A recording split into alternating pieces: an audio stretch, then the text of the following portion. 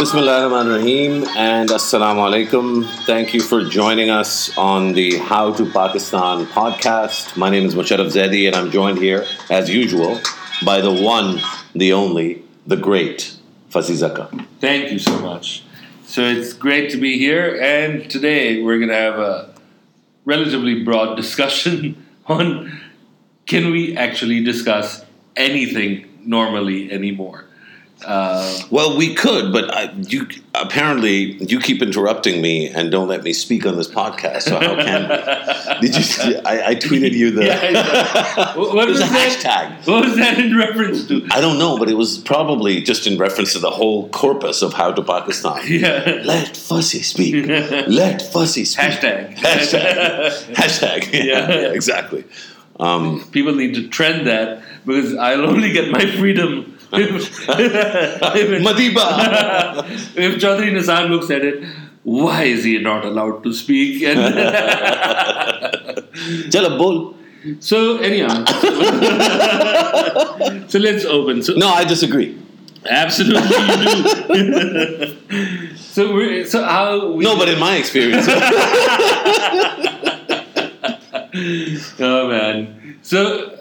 Now, how we decided to do this episode is we were speaking about the Kulbhushan Jadhav case. And here's the interesting background to this. The interesting background to this is that we went into this like it was not the ICJ but some ICC match, right? Like everyone was like, "Theek hai, mera banda aane wala hai, theek hai, he's going to do this and that." And this is something I've said before, is that we built up expectations to this extent that the only win would have been is if the Chief Justice of the ICJ, right, said within the first 10 minutes, "I give damn to you, Harish Shalva. This application," tears it up, throws it in his face. He drops the mic and all 12 walk out, right? No. Anything less than that was not good enough. No, there was one thing that could have topped that. What? The Chief Justice stands up. Ladies and gentlemen, I'd like to make an announcement. Yeah. Pakistan ka matlab kya? La, and then all the judges, la ilaha illallah, right? Yeah. And then everybody walks out. Yeah. And, they turn their robes into, hijabs. And, and you're right. That's what we were looking for. Yeah, that would have been awesome. No, so here's the... by the way, I would have loved that. Yeah, I know. And I know that you liberal, secular types, you would have been all sad कि देखो ये judge भी मुसलमान है, but मैं मिठाइयाँ बांटता यार. It would have been such a great moment for Pakistaniyat. I agree. These guys,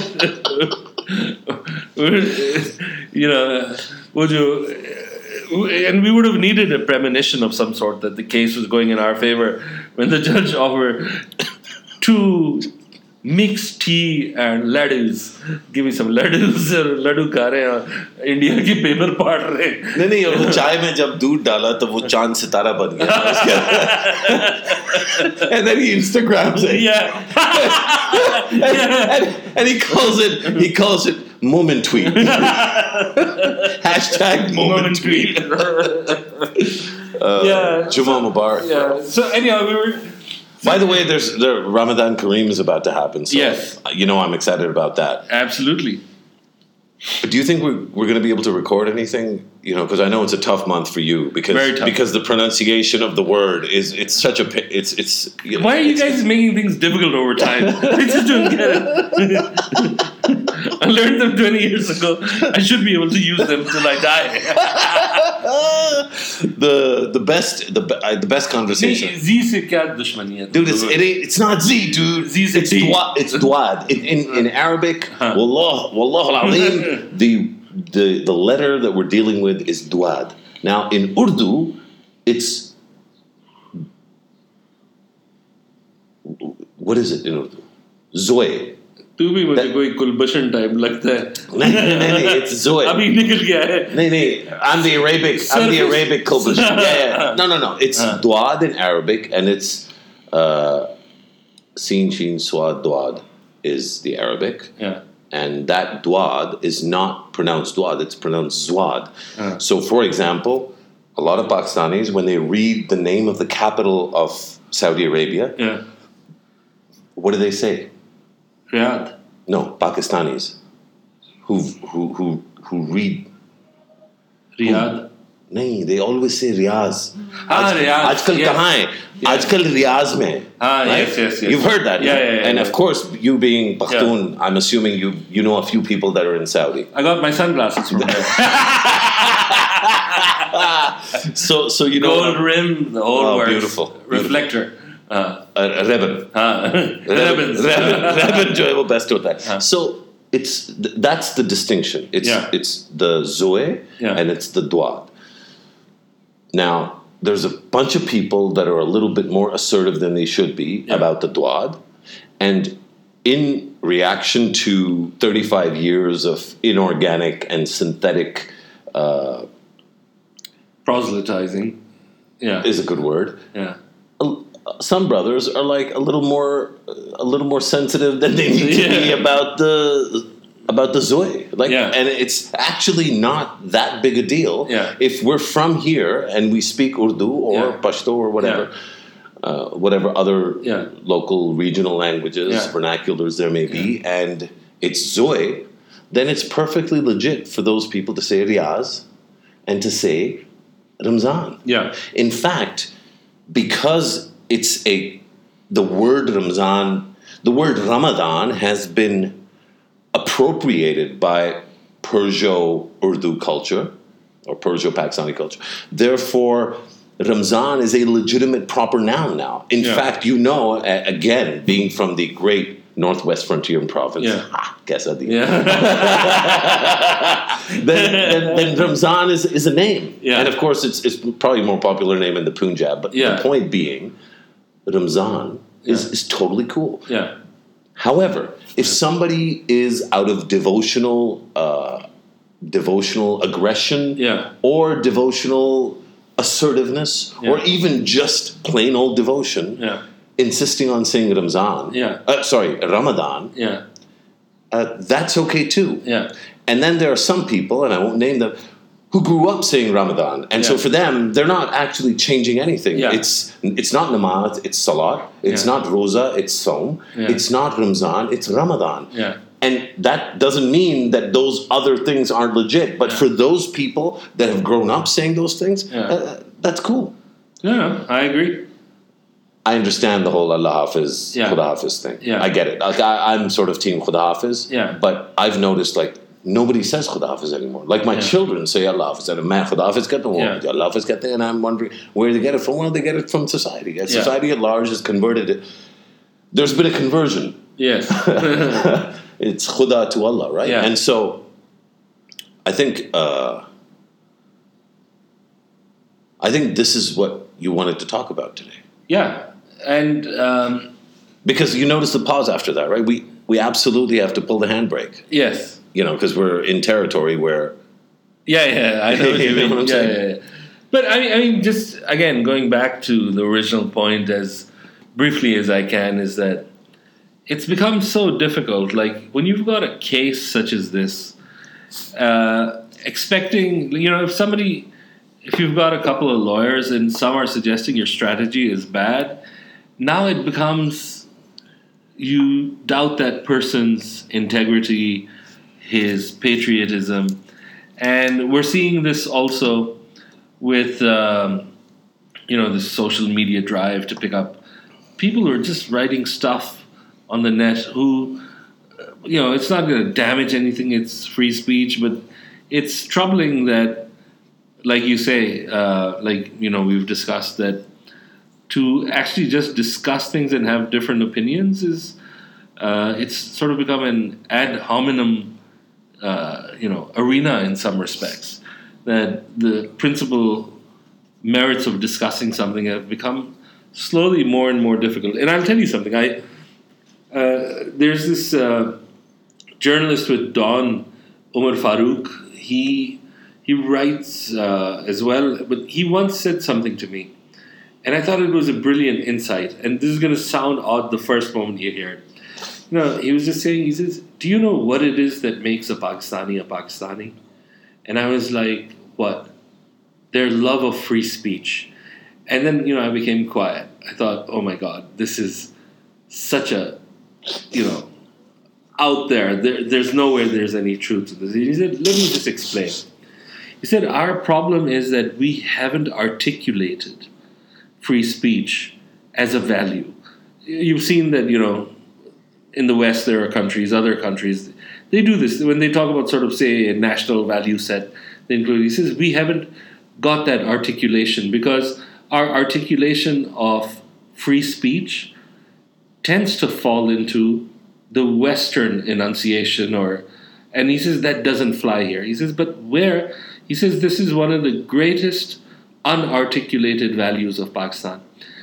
What he said was that, he says, just look, अगर आप पे लिविंग रूम में डिनर पे किसी ने आपकी बक बक बंद कर दी. He said, look at 90% of what we talk about. We want to discuss Pakistan, ideas, things like that. Then he said that why haven't dictatorships prospered? He says, we don't look into it, but after a certain amount of time, you see the moment the dictatorship, whether it's been brought down by the people or it's brought down by something else, there's this utter explosion. People haven't forgotten it. They want to exercise it. And it's a very interesting thing that I now accept what he says. I think he's got a really fascinating insight that Pakistanis and free speech and this sort of cribbing element that we all have. I mean, this podcast is that, we've got a flourishing TV industry. Print is having an amazing revival these days. I just think that I agree. And now that we see all these moves coming in, and partly the whole aim is just to stifle debate. You've got your holy cow, you've got, new holy cows that are being manufactured. And I see that it'll be successful probably for a certain time. But if we can recognize this as part of the inherent character of Pakistanis, and also the freedom to say things that are incredibly, incredibly irresponsible. Even that's a part of the fabric.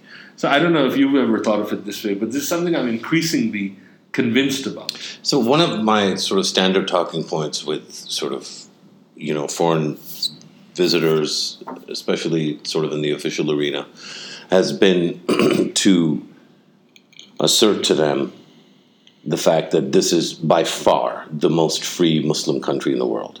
Exactly. There is no Muslim country on the planet. I mean, I was making this point and somebody said Senegal, and I said I haven't been, so I can't say. But does Senegal show up in any major global discussions? And it really doesn't. And so, if people want to make that kind of point, there may be some sort of random countries that don't have the burden that Pakistan has, the burden of its own weight and its own mistakes, and also the burden of the mistakes of others being located where it is. And I couldn't agree with you more. I think that it's almost impossible for, I think, maybe one of your friends from PTI. Yeah. I told at 4:30.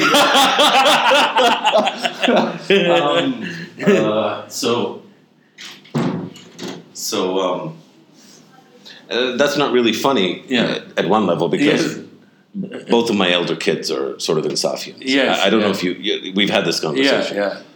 Now it's out there. So anyway, I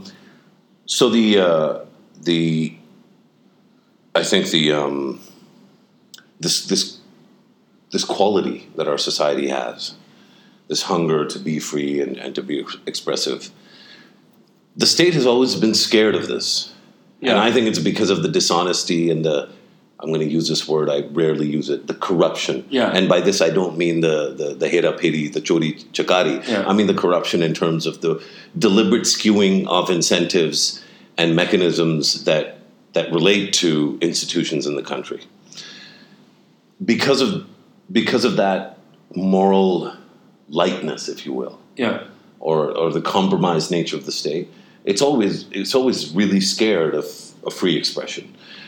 So Madhvi Sarmad has to be an Indian agent because she speaks her mind. And Jibran Nasir, I like what he's saying, but it's got to be something up with him if he's being that right. Yeah.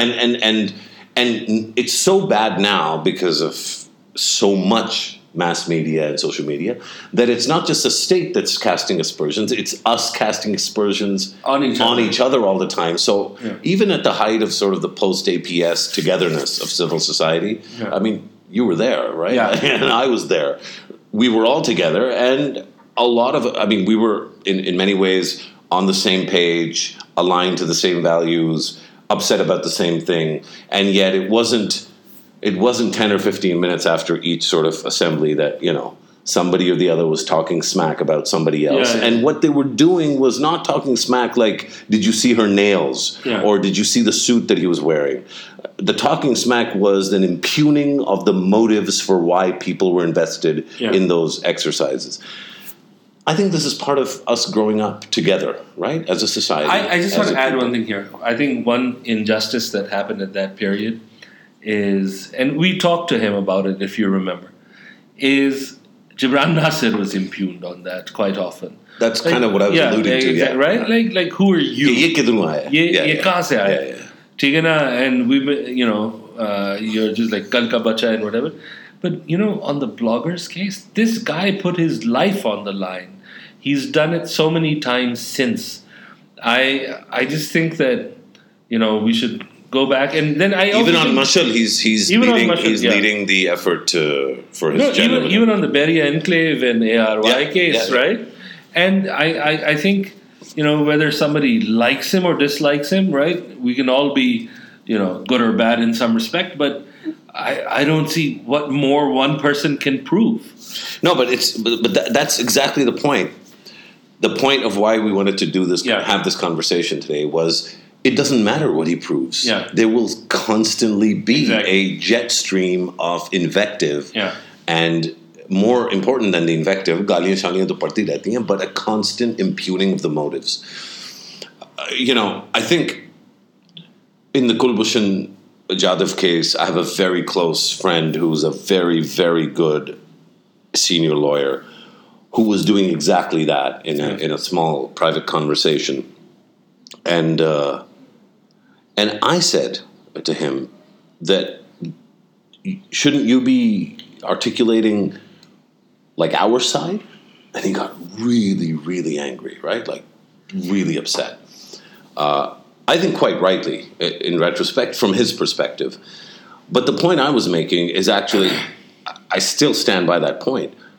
I think there's a normative legal angle here. And there's a legitimate analysis we can get into about whether Pakistan handled the Kulbhushan Jadhav opportunity as best as it could have. Not case, opportunity. It's a case now.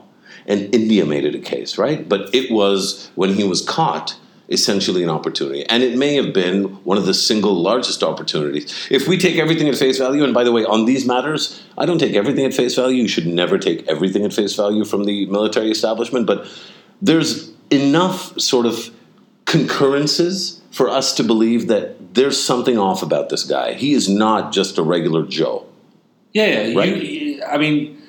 Circumstantially, it just doesn't fly. It doesn't fly. So, if you have a big time intel asset, the smartest thing to do would be to extract what you can from him, to go out and destroy whatever work he and his associates in the country that he's working for have done, and then engage in a long-term negotiation about what you can extract from the enemy in return for whatever remains of his that you want to hand back. Let's not go down this path, but the point being, there's a way for us to be reasonably robust and critical about the handling of this. That doesn't mean that we're not patriots. That doesn't mean that we're taking India's line. That doesn't mean that we believe India's story on this. That doesn't mean that we don't want Pakistan to win on this case and in every case. But that simply means that if you really want Pakistan to win, then you got to be better than the way that we've been doing things till now. And the fact that you and I would hesitate having that conversation, and the fact that you and I would hesitate having that conversation, that is really the point. That's the problem. I'll just add two things. I think one is that even if you have people in Pakistan, there are people in Pakistan who are fundamentally opposed to the death penalty. Right? There are not that many, but there are a few. And if they've got an issue with it, I think that they should be able to articulate and, without having their motives questioned. People who've had different ideas on the legal strategy, even then, the fact that our decision making is reflective of, the civil mill problems that we have. But at the same time, I think an interesting thing that I've noticed online, which I really fear, is the case is predicated, right? What is the thrust that India can give? That there is an immediate threat that he might be hanged before proceedings are over, and that's why they had to go. For us, some kids are just so dumb.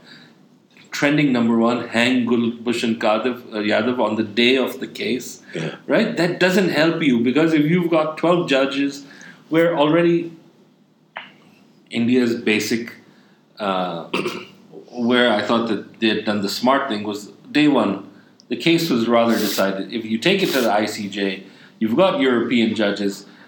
Across Europe, they've got a problem with the death penalty. You've already stacked it in your favor by describing it as an attempt at a premeditated judicial murder. And that's outside of the merits of the case. Yeah, but right? But can I say that we're now getting into the nitty-gritty of the case, and I strongly disagree with some of the way that you're framing it. Because for me, first of all, India's not really contesting in the first instance the death penalty or his life. I agree. And they're pleading for consular access. But when they're talking about before the case, when they were talking about the principal objection, I'm just wondering, is that if we're looking at the strategy where they would have had an idea whether we want to take this to the ICJ or not, just framing it in that respect, because when you look at a case coming forward, they also look at what's happened in the preceding days of the case. So they've put in a shroud, even though they're arguing for something else entirely. But the point being is that ultimately, right now, just being able to discuss even normal issues such as this, I see how it's contested between both countries. We've got a view, they've got a view. But the way that everyone is suddenly being put down, and I think not being able to discuss, emotion has gone off the charts. Ultimately, when you're discussing it with a third party, you're going to have to look at all the cons. If for example, somebody says, well, the way you're doing it makes your case weak, and then somebody says, how dare you say we're weak, right? There's no way you can go beyond that. You can't have a discussion. You can't have that discussion. And the problem is that discussion is really important, actually, to ultimately make a strong case. Well, there's two or three elements here. One is, I said this to somebody the other day, never attribute to conspiracy what you can explain through stupidity. Yeah. It's like a life principle for me. Yeah. Don't attribute to conspiracy what you can ascribe to stupidity. I think a lot of people don't realize that international law is like brain surgery. It's very complicated. And I've kind of had an interesting reminder of it, because I've tried to do my homework on this, and despite I can't follow it. No, so I followed it closely. So I found the 2008 Consular Agreement on my own. I found the 1960 Declaration to the ICJ on my own. Where I've struggled is the Vienna Convention, and which part of the Vienna Convention is the basis of the core of the provisional measures that have been announced. Yeah. Having said all this, I do think Pakistan has an opportunity. Yeah. I do think that a good legal strategy and a good argumentation before the judges is really, and particularly if he really is as bad as we say he is, and if we have more than what we've seen, and I'm absolutely sure we have more than that, we're going to have a chance to describe in great detail the lengths that India has gone to officially to undermine peace and stability in our country. But, there's an element of nationalistic pride or vigor in which I want to see Pakistan win at The Hague. And there's an element of just basic human decency that I feel dies in that vector. And that is that, okay, so Pakistan wins. And what we end up doing is we end up Mumbaiizing Pakistan. But what I mean by that is until 2008, when the Mumbai terror attacks took place, I think it was relatively easy for Pakistanis and Indians to both claim that the people on both sides of the border were relatively pro each other and relatively pro normalization. And it was really the states and some non-state actors that were at the forefront of keeping things as they were between the two countries.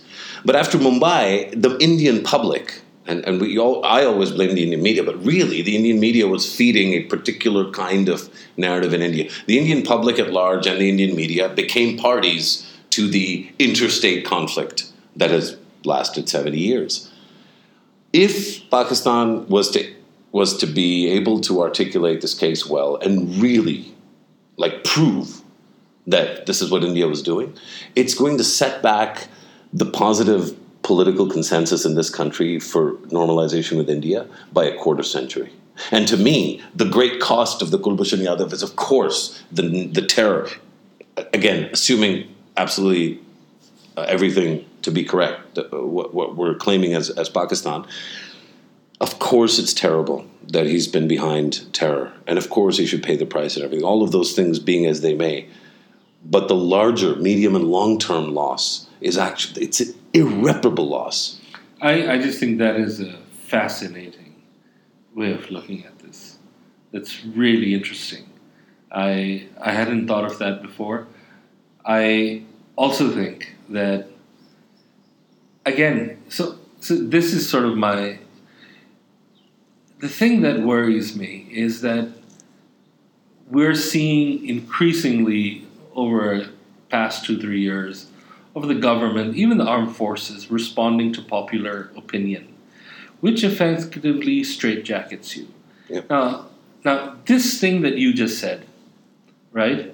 This is never, ever in 100 years going to gain popular credence. And then you wonder, if you're going to war game something, or if you're going to think out, the game theory behind every possible decision and every result, but if you're using emotion to chunk out 90% of it, whereas the last 10% is utterly and overwhelmingly based on a lot of optimism that things will go your way, that's a terrible way to run things. So this is the worry that I genuinely have, is that if you have an idea like this, just as, what does this do? What does this take us? How do we work this out? Even now, once you stoke the public,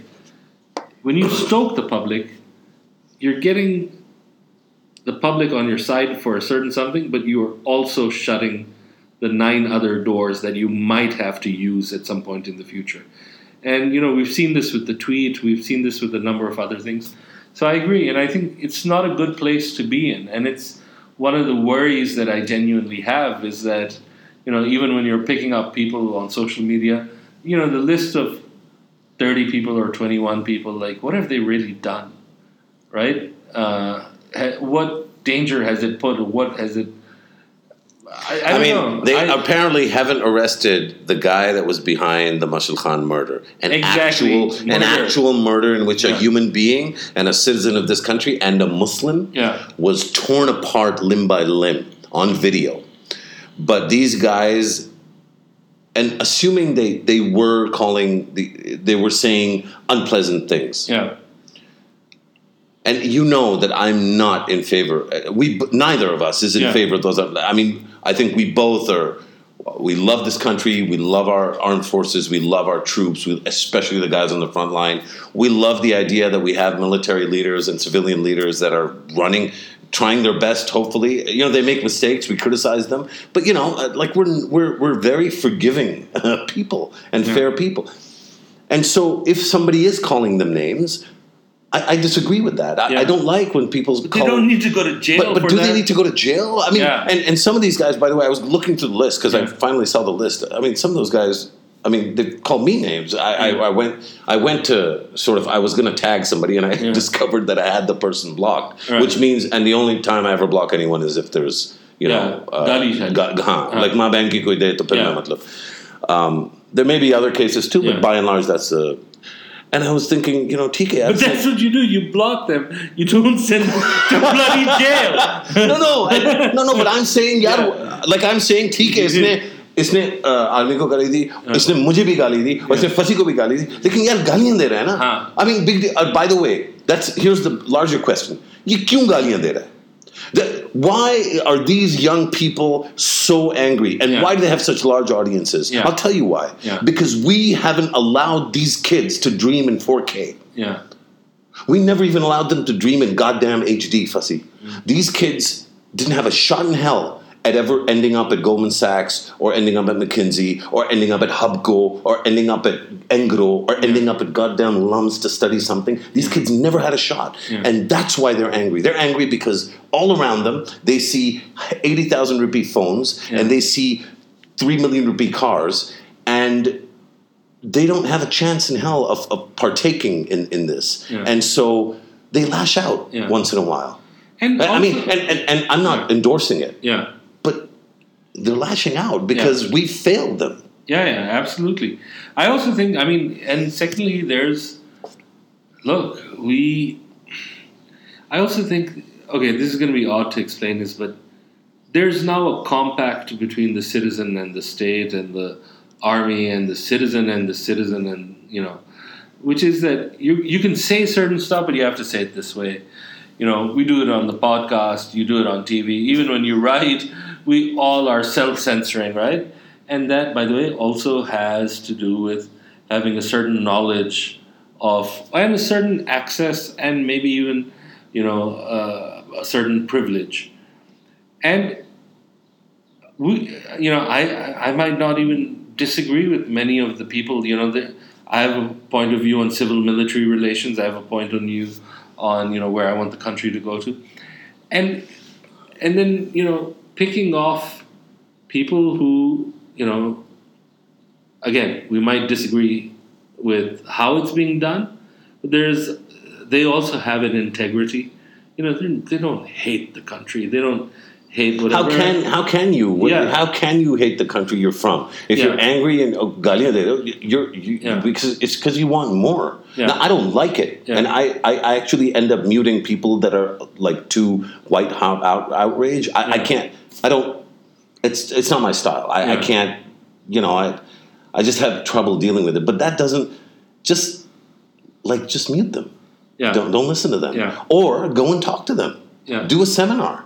Get these kids in a room and say, hey, why are you calling this guy names? Is there something we can do to make you feel like? Here's the other part. I mean, right now we're saying we agree we shouldn't call the army chief names. लेकिन नवाज शरीफ को आपने जो कहना है कह दो. Call Zardari whatever you want, Nawaz Sharif whatever you want, Imran Khan whatever, because the Noonis call Imran Khan all sorts of names. And it's fundamentally unfair. No, of course, and there's been a habit, and I'm probably as guilty of it as anyone else, where there's a specific sort of Insafianization of a certain thing, but it's not just Insafis. ANP ke hamare naujawan jo hain, I mean they're the angriest sort of brothers on the planet when it's their issue. The Insafians are the angriest when it's their issue. The Noonis are the angriest when it's their issue. The MQM walas, the APMSO boys. So the point is, those politicians can be called anything and everything. And there can be factories of WhatsApp messaging around the traitorness or the patriotism of an elected prime minister. But, you throw out a few questions to the army chief wrongly. I think it's wrong that they're doing this, but you throw out a few tweets about the army chief, and suddenly you're going to get picked up by the FIA. It's ridiculous. What is this? What is this? So, and I'll tell you one more thing. I think given 5 more years, right? I think because social media is new, we're learning the socialization elements. It's interesting when somebody's like totally at you on social media, and by mistake he meets you in real life. And then what happens? And it changes. On social media they're like, right? And then you meet them, and it's like, and I'm like, But after that, they're fine, right? Yeah, absolutely. Because they don't see people as real people until they meet them, and maybe 4 or 5 years time. But my greatest fear is the way we're going now is that we might turn off the taps before we can actually get to that stage, and that's ridiculous. That is what will make this country weak. What do you mean turn off the taps? We're already seeing the kind of crackdown we're having. Turkey's doing it. Other countries are. They're going that way. And this ain't never going to be Turkey. Yeah. It ain't never going to be China. It ain't never going to be India. It ain't never going to be America or Saudi or Iran. Yeah. This is Pakistan, baby. Yeah. We're too many nations. Yeah. We are a multinational state. You are the nation of Pakhtunwali. Yeah. Right? And I'm a different nation from you. Yeah. And I love you, bro. Yeah. Right? But we are two different nations. Yeah. And I couldn't be prouder of the fact that we live as one country in one state and that we're equally pissed off with the same people about the same stuff. Yeah. That's what makes us beautiful. Yeah. They'll never make us into Turkey or Russia or China or Iran or any other country. We're always going to be this country, and we got to keep being better at being this country. Absolutely. And let's just hope, right? I have a sense of fear these days. Don't be scared. You're laughing. I'm dead serious. Really? No, Ramadan brings with it sort of a lot of barakah and the blessings of God, and may all the blessings of God be, may God bless everywhere in every country, but especially our country and our Absolutely. people. All right. So, everyone, thank you once again, and thank you, Musharraf. It was a pleasure. It's always a pleasure, Fasi Saka. Thank you for spending the time. Okay, all right then. Talk to you soon, everyone. Khuda Hafiz. All right, goodbye.